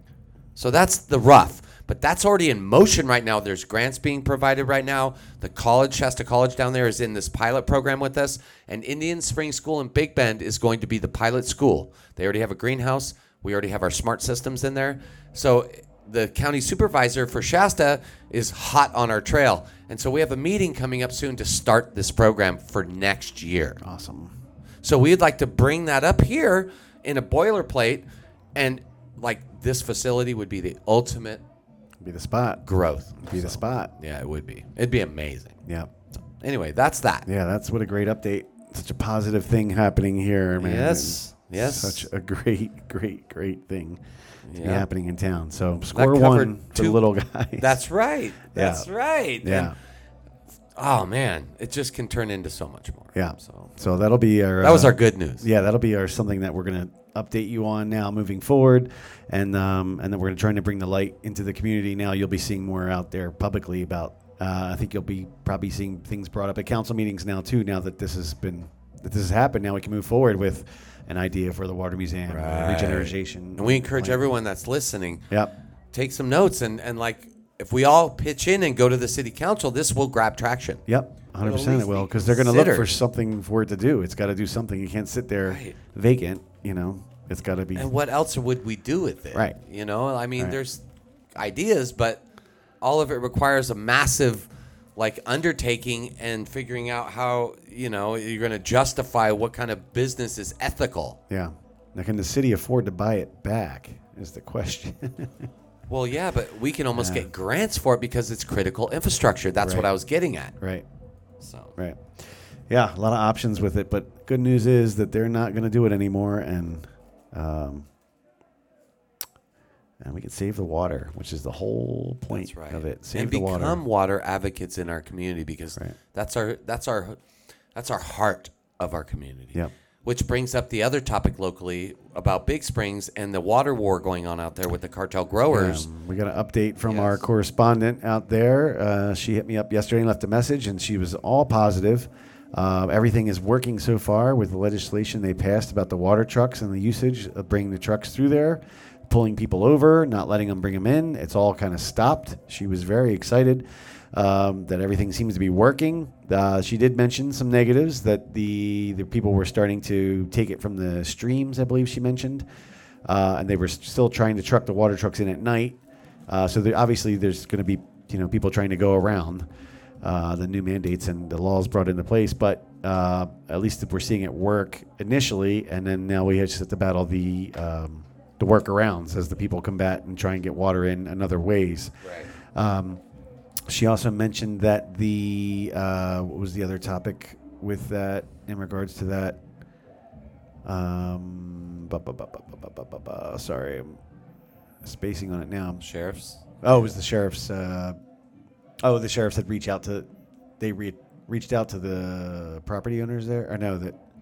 Oh, she sent She sent an official had reached out to her and let her know they were starting to take the water from the streams, right? And right. That was the other news. Which, in a positive, that shows that they're desperate. Yeah. That shows that it's scaling back. That takes the hit off of the ranchers and the people locally. Right. That alone, yes, it sucks that they're going to nature to do it. Yeah. But at the same time, that at least alleviates, especially going into the summer, that at least those water tables will be able to reestablish themselves for the community out there. Right, for the wells that have all been sucked and up. they're going to have to hide and do this stealthily through the creeks and at night, so it's going to lessen things huge on the impact. Yeah. So it is a positive. Yeah, it's all positive. So two two things regarding water this week that came out that were huge victories. Absolutely important. Yeah, and the racism stuff seemed to die down. I didn't see anything more about that this week, and that after the meeting at the in Wairika, it all seemed to dissipate and go away. But it's good to see that the actual practice of enforcing it is working. So kudos to the Sheriff's Department and to the city out there for taking care of it and getting it done, and the people for standing up. I know it's not easy. We know people that are scared to stand up because it's an actual cartel. You're standing up too, right? You know, you're feared. Well, you talked about it last week. How many people? How many guns were pulled on the police because they pulled them over? 75. Yeah, that's crazy. That's fucking crazy. There should be a case about that. Yeah. That's fucking. That's crazy.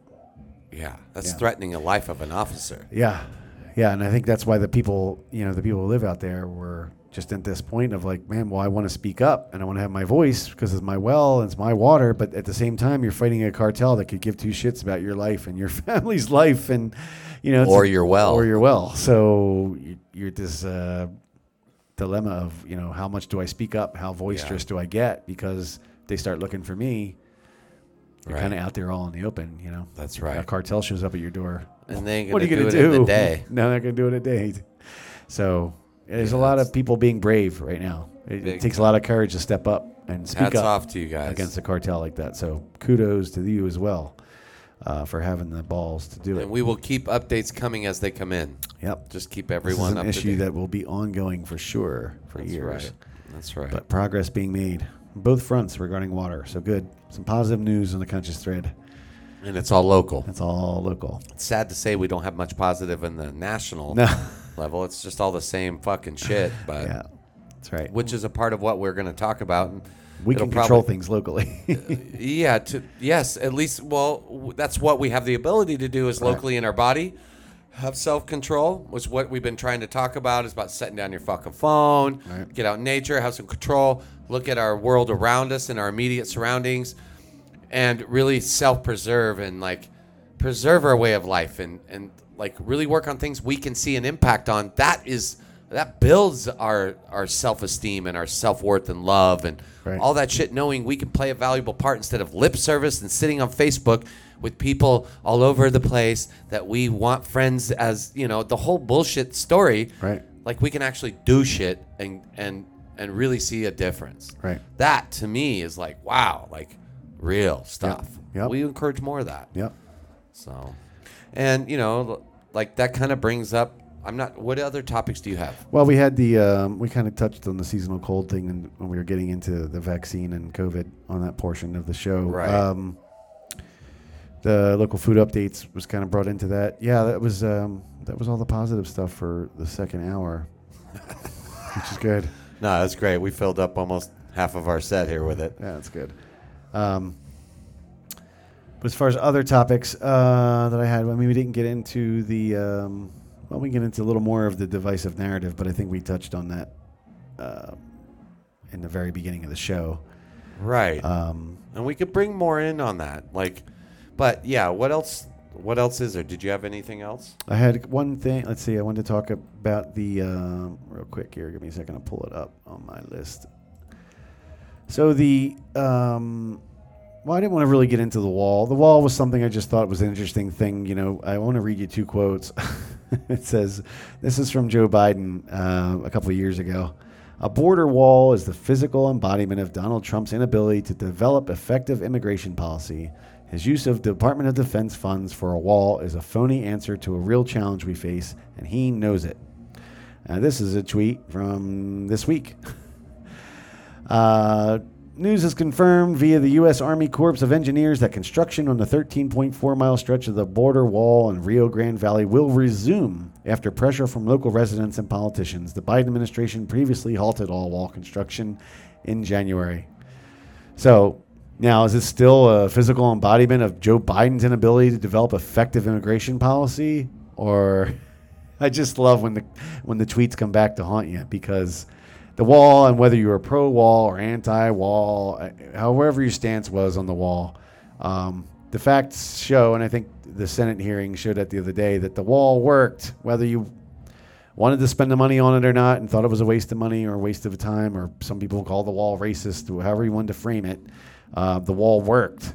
And you saw what happened in January when we stopped, and then the crisis ramped back up again. And I just like to point out the hypocrisy that it's when you have Orange Man in office, it was the physical embodiment of an inability to develop effective immigration policy.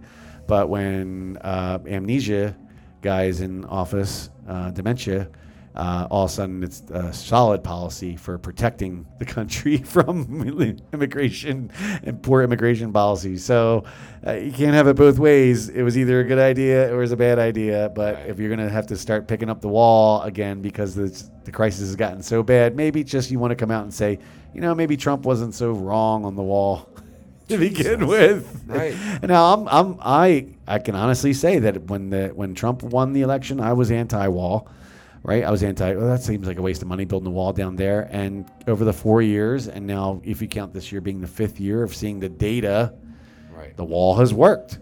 Right. So and that was let's human throw trafficking. The president, right. That was bringing in all this random stuff, drugs, but then also this whole COVID thing. Right. How many infected people are we going to bring in that have not been treated? Right. Like that's just a variable that we're just inviting that in. Right. And it's not about ethics or ethnic. No, it's at all. It's all. about containing and having control of that influx that we didn't have control over. Right. And I saw a good meme that kind of speaks to this too. It was the picture of the wall. You had a whole bunch of immigrants waiting at the bottom of the wall, and they said, "No, let us in, let us in." And I said, "Well, aren't you concerned about the white supremacy and the systemic racism? Why is everyone dying to get in so bad?" And I'm like, oh, it's perfect because it's so true. Like, if we're such a systemically racist country full of white supremacists, why the fuck is everyone trying to come here? Because we're obviously not. From every other country and culture out there. We're obviously not. Is it just all the money we don't have? So I just thought I wanted to touch on that a little bit. Just the hypocrisy of, when one politician isn't in office, he can bash the other politician for doing this. But then when he gets in office, he thinks to himself, oh, actually a good policy. Maybe we should bring that back. And, but nothing gets said about it. Maybe he was wrong. Cages. Kids in cages was so bad, but now they're all still in cages. But it's a different president, so it's fine now, even though Biden and Obama built the cage. We can go round and round on this. It's just I just want to point out, staying down the middle, I just want to point out the hypocrisy that just both sides just deflect. And it's like, where are the people that just see that? What does any side of the intelligence of either side see that and find fucking common ground? That's been like the thread through all our podcasts is, where is the common ground? Where are both sides talking about what's in the middle? Where are both presidents finding common policies that are positive? Can we both agree human trafficking is bad about this? Yeah, Can we both agree the drugs being off is bad about this, right? Jesus. Can we just agree on those things? Right. And then start from there. And before we get into it, this is racist. And no, human trafficking is not racist. All of those things don't really have any form. Right. It's all what we feel. Right. Instead of just data. Data of this is human trafficking. This is what's going on. Oh, that science thing they talk about. Yeah. Well, the science has shown that the wall has worked. Right. That's what I'm saying. I know. And whether you again, I'm someone who fought against the wall 5 years ago. Right. So here's me admitting that I was wrong, and it's okay to admit that you're wrong. Well, that's when you grow and your character gets learn. built. Is when we have the ability to agree to disagree, and be honest and take accountability for us learning and saying, "Hey, I learned something. Wow, I see some data now. Wow, look, when they stopped the wall, this shit got crazy. The wall was actually working. Get off the fucking at least it's some level of getting people, making it at least harder to get in. Right.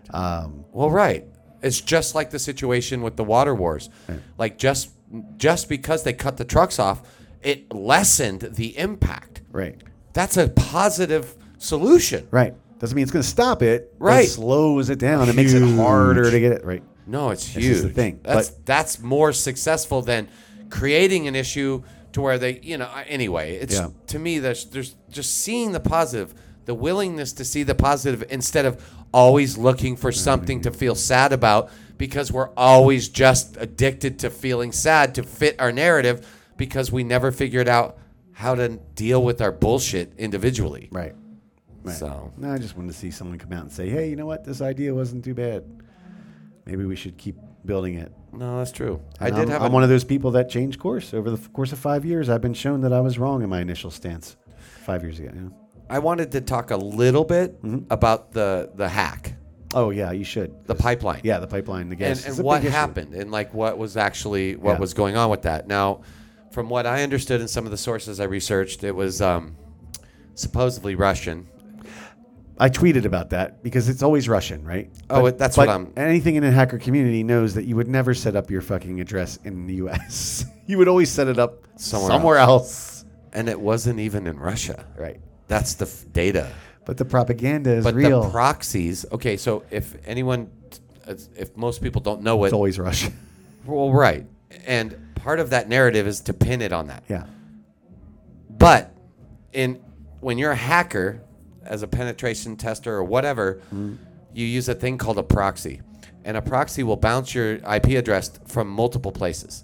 If one of those proxies were located in Russia, which whenever you're doing a Tor enabled or some kind of a proxy rotation, you're going to bounce to every country. You're going to hit it eventually, right? Exactly. And so all they did was they saw that a proxy routed through Russia, and so they made it into the narrative. I just want to bring that up. And that was in the facts because from what we're seeing, the dark side, who was the hackers, it wasn't based in there. A lot of people...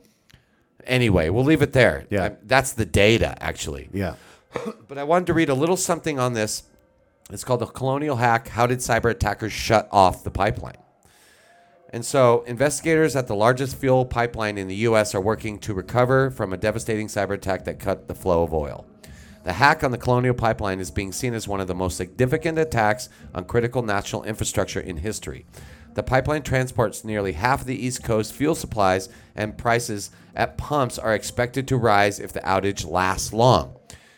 How can a pipeline be hacked? For many people, the image of the oil industry is one of pipes, pumps, and greasy black liquid. In truth, the type of modern operational Colonial Pipeline runs on is extremely digital. The pressure sensors, thermostats, valves, and pumps are used to monitor and control the flow of diesel, petrol, and jet fuel across hundreds of miles of piping.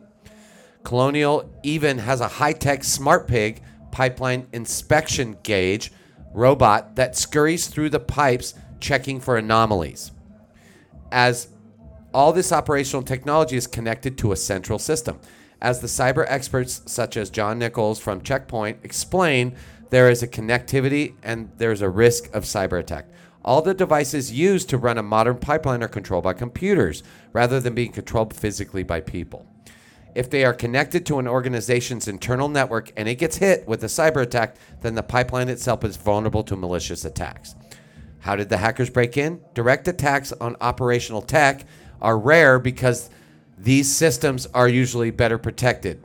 So it's more likely that hackers gained access to the Colonial's computer system through the administrative side of the business.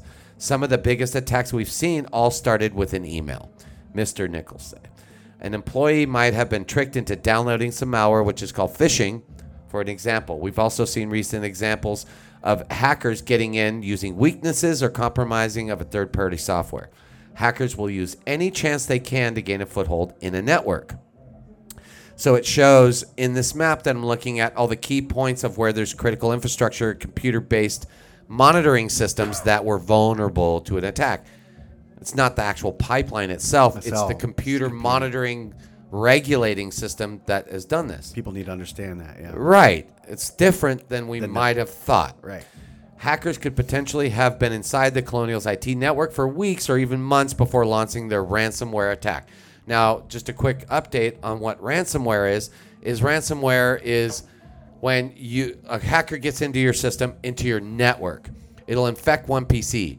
And by doing that, what happens is it puts a remote access Trojan, a rat, into the network. And that any computer that can be found in that network, which would be any office IT, any laptop, any phone that's connected to that network is a possible vulnerability. So if you have a personal employee that logs into their network to check their Facebook, that is a vulnerability. Right. And so once they do that, it's a common thing to scour the network, find any vulnerable device, find your way in, and then once they find root at source to the computers through the network that are running the system. Right. They then put this software that what happens is it locks out users from being able to get in to control it. So they didn't actually affect the pipeline itself. Right. They just locked the IT department out of the computers. Right. And then made it held for ransom to get back in. Which they paid, I believe. Yes, in Bitcoin. So it's this whole other encrypted thing so they can't get found out where the money goes and whatnot. But all they did was lock people out. And by doing that, they weren't able to monitor and control the system. So by doing that, it raised the prices because of the vulnerability. So let me keep reading. Right. In the past, criminals have caused mayhem after finding their way into the software programs responsible for the operational tech. In February, a hacker gained access to the water system in Florida City and tried to pump a dangerous amount of pumped in a dangerous amount of a chemical. That's a different thing than the ransomware. Right. That's actually an attack on the network. Right. Okay? Right. Right. A worker saw it happening on a screen and stopped the attack in its tracks, which is totally possible if you have an IT team that knows what they're doing.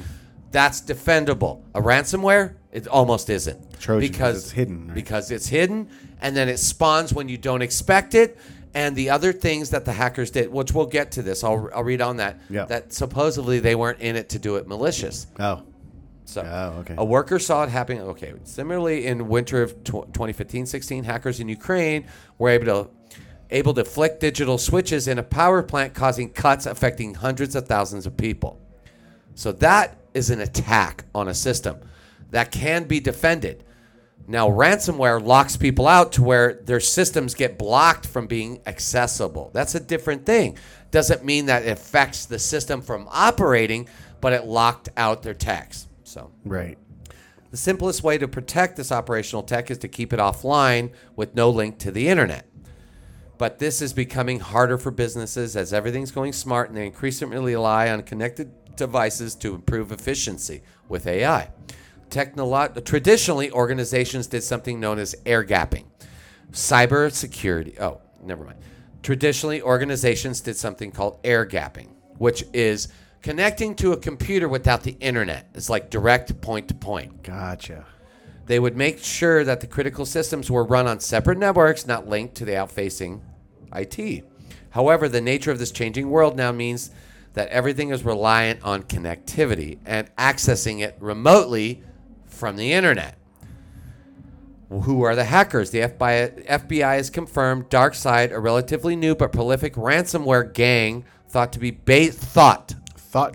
based in Russia, was responsible. Right. And that's because of the proxies, like I was saying earlier. Right. There's no proof. There's no proof that it was thought to be. That's like theory. And for people that are people that have no idea like what's involved with hacking, I think when they read these articles, it's like, it's just Russia trying to take down the U.S. Like, this has nothing to do with the Cold War and Russia versus the U.S. They want nothing to do with This is how the media spins it. Right. But the real issue is just could be people in North Dakota. Could be a group in Virginia. Like, most likely someone from the U.S. inside the U.S. that just wants to, well, either trying to bring awareness to something else, which is normally like there's an ulterior motive to get attention for something else, or they're just being dicks and they want to fuck around with shit. But usually when they're this level hackers, right, it's usually someone there's an ulterior motive that you're trying to bring other attention to. I did personally find the information on what they tweeted and what they talked about. They're tweeting, they even said that they won't ever hit schools, critical infrastructure like hospitals, anything that affects a human being. Right. This was to get the credentials of the elite bigwigs behind this industry that are raping America. Right. That was their whole intention, to get the credentials. They weren't even there to shut down the pipeline. They wanted the credentials of the people involved. Right. So we'll leave it there. Yeah. It is unusual. It is unusual for criminal gangs to attack critical national infrastructure. Yep. But experts say, such as Andy Norton from cyber defender Armis, says it is a growing concern. What we're seeing now is ransomware gangs are maturing. Where there is critical public service on the line, there is a more chance of getting the ransom paid. Your network has been locked. Interestingly enough, the group posted something of an apology. See, it's talking about the shit that I found right in when it first happened. Right. Interestingly, the group posted something of an apology for the hack on its darknet website. Although not directly referencing Colonial, it referred to today's news, saying, "Our goal is to make money and not create problems for society." That's even a spin on what I read from them actually. Right. So this shows they didn't even report what they didn't even fucking wrote. wrote. They didn't report that they were trying to get the creds of these fucking money mongers. Right, because they can't admit that hackers might actually have a good ulterior motive. Ethical hacking is a whole thing you can do in college. It's like important to learn how to defend systems. Right. So right. From today, we introduced moderation and check each company that, okay, this is what they're saying. Yeah. Our goal is to make money and not creating problems for society. They never said they wanted to make money. They were saying to take down the money mongers. Right. So they also said in this article, from today, we introduce moderation and check each company that our partners want to encrypt and avoid social consequences in the future. Like many ransomware groups, DarkSide runs an affiliate program allowing partners to use its malware to attack targets in exchange for a percent of the ransomware profits. DarkSide had previously said it would start donate. Here's where it does talk about what I was reading. Okay. DarkSide has previously said it would start donating some of its extorted money to charities. And what was funny about it is what I was reading is the charities didn't accept their money. They tried like multiple places to donate all the money they were making into these charities. Like a modern style Peter Pan. Robin Hood. Robin Hood, I mean. Yeah, that's right. Yeah. When they're taking it from the hoarders and giving it I'm surprised they didn't to call charities. it the Robin Hood, right. or whatever. Yeah. Robin the Hood. The Russian Hood, yeah. So how can critical services be protected? Experts have long concerned about critical national infrastructure being hacked. Last month, the Ransomware Task Force Global Coalition of Experts called it a national security risk. And see, this ties into Klaus Schwab, the Great Reset, and how he talked about these big cyber attacks are going to affect America's infrastructure. Right. And this just fits that narrative too perfectly. Right. That who knows who's actually behind the dark side. Right. So. Right.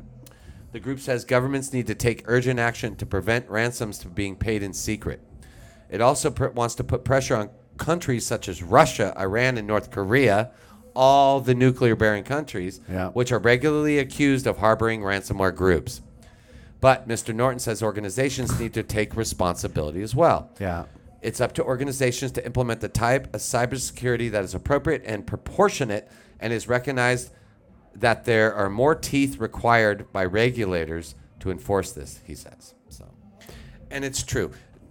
It's the way you deal with this stuff is by being ethical. Right. You will not get hacked. I'm going to put this back to the old days.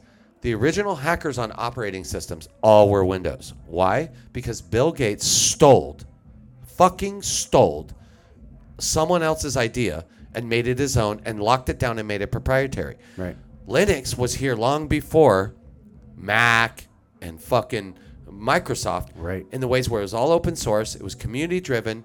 People built it for benefiting humanity. Right. But when Bill Gates took a kernel and made his own DOS, dirty operating system, he took it and proprietized it, made it his own, locked people out of it, and immediately the hackers started hacking. Like one of the original viruses I remember reading on said, Bill Gates, you'll never keep us out. Right. And it was like this whole thing way back in the beginning. Right. Right. And then we zoom forward, and who's Bill Gates in our world today, and how much fucking influences does he have? Right. And he started viruses being put onto computers by him being a money monger and trying to control the world. Right. So anyway, just wanted to tie that in. Yeah, because there's no relationship there to what's going on now with. Yeah, his doctorate degree. And, his doctorate degree, same as what's the name? Joe Rogan's. They have the same degrees, but Joe's not allowed to comment on viruses or vaccines, but Bill is. It's so fucked. Anyway, that was just something I wanted to bring through. Well, that's good. For people that don't understand hacking or just what goes into hacking, most like you mentioned, most of it, if these companies were just ethical and didn't hoard money and rape the American public, they wouldn't be a target to be hacked in the first place. And I just want to say this, being a hacker myself, is that hackers are what evolved technology. hackers keep us safe because usually in ethical penetration testing, the reason why they do that is to find vulnerabilities. The only way you're going to do it is to have someone hack your network. Then you find a vulnerability. Yeah. So hackers are the only way technology will evolve to become secure. Right. Just like the only way we can build our immune system is to have a virus to build it from. And get it. It's the same fucking principle. Same thing. They work the same way. And so I just want to kind of leave it there. Yeah, that's perfect. Because this says so much about what we're trying to say and all this stuff and how we're all being affected by this, the COVID mindset, then this vaccine. Then you have critical infrastructure being hacked and how we're dealing with it where it's raising the prices of gas for us to be mobile and be more free. More security. More security. But that gasoline is what helps people move around and have a sense of freedom. Yeah. Yeah. Without that, and you're with the COVID lockdown, you're making less money and your gas costs more. It seems like it's all part of a strategy. Seems like it. Do your fucking homework, people. Yeah. Like, come on, let's put these pieces together. Well, Don't just sit here on your fucking phone, lazy, searching through Facebook, finding articles that other people share. Yeah. Do your homework. Yeah. It's important that we understand. We're trying to do that here and bring some value to what the middle ground holds and why this is a binary universe and there's both sides that it takes to make the whole. Like everything is included in the whole. It's not one side or the other. Right. All lives do matter. Right. Right. And nothing's made me more aware of what majority people in society are like than COVID when we lost all sense of logic. But now seeing the gas shortage return like the 70s, watching people fill up plastic bags. Jesus and Christ. Like these jugs to bring it home in. What are you going to do with it? What goes through your head when you pull out a bag to put gasoline in it? It's as absurd as toilet paper, bro. But I got to remind myself that a lot of the people that I'm frustrated at, the logic is gone, and a lot of this stuff, these are the people that you're trying to have logical discussions with. Oh, my God. People that are storing gas in trash bags and taking it home because there's a gas shortage. Right, and we're trying to be considerate for these folks? Right. Why? Because they're so fucking ignorant? Can we just let survival of the fittest? Like weed it out. Weed it out. So there's that positive of the population control, which Bill Gates has followed his daddy's footsteps. Right. It's like, hey, I give it up to him. Like, I agree there is a problem. Too many people fucking and eating and taking up the space because they have more kids when they're not wanting them. And then you got to build more concrete to build more houses that takes away the earth to grow food. Right. So there is an issue. Right. But why are we trying to be compassionate to these fucking people? Right. Jesus. No, I get it. We love everyone. Yeah. But you don't have to like them. It's not our job. Don't have to. It's right. You have to be told to like them or save No, or them. wear a mask because of save them. them. Like, we got to wear a mask because people don't take care of themselves. What logic is there? What logic is that? No, let them figure that out. I have to. I've been taught that, and I've been pounded in my head that, dude, you got to figure your shit out. Right. Right. You got mommy and daddy issues? Fucking deal with it. Right. Don't take it out on others, and don't go try to find someone else to soothe your problems. Get off your phone, live your life, get out in nature, get in the sun. Right. Let's get back to our human nature. Right. We love you, everybody. Right. We're coming to the end of our set here. Yeah, man. Yeah, this was a interesting evening, and we're so grateful for everyone who is plugged in and listening. And we're gonna keep staying in the middle, keep bringing up these topics. Give us something to talk about, though. I know. We want more involvement. Hit us up on our Facebook, WVC Radio, or Instagram, WVC Radio. Post topics. Give us stuff to talk about. Right. Come on. We're doing this on our own. We're trying to figure out what's out there. Yep. We're scraping the internet, forcing us to be on the Facebooks and all these other things to find this data. Come help us out. Get involved. Right. We'd love to have you in on a podcast, too, if you're interested. Yep. Reach Got out some to hot us. shit to talk about. Yep. Let's do this. We love healthy debate. 100%. Let's give us a call. 530-859-0161. 530-859-0161. Reach out to us because we're doing this for the community. This is an outlet for everybody. And check out our website, wvcradio.live. That's right. You can always tune in if you can't find us on Instagram or Facebook. You can always listen to us there with 24-hour radio, ad-free. Yep, commercial-free. That's right. All right, everybody. We right, love man. you all. Conscious Thread Podcast. We'll see you next Friday. Right. Much love.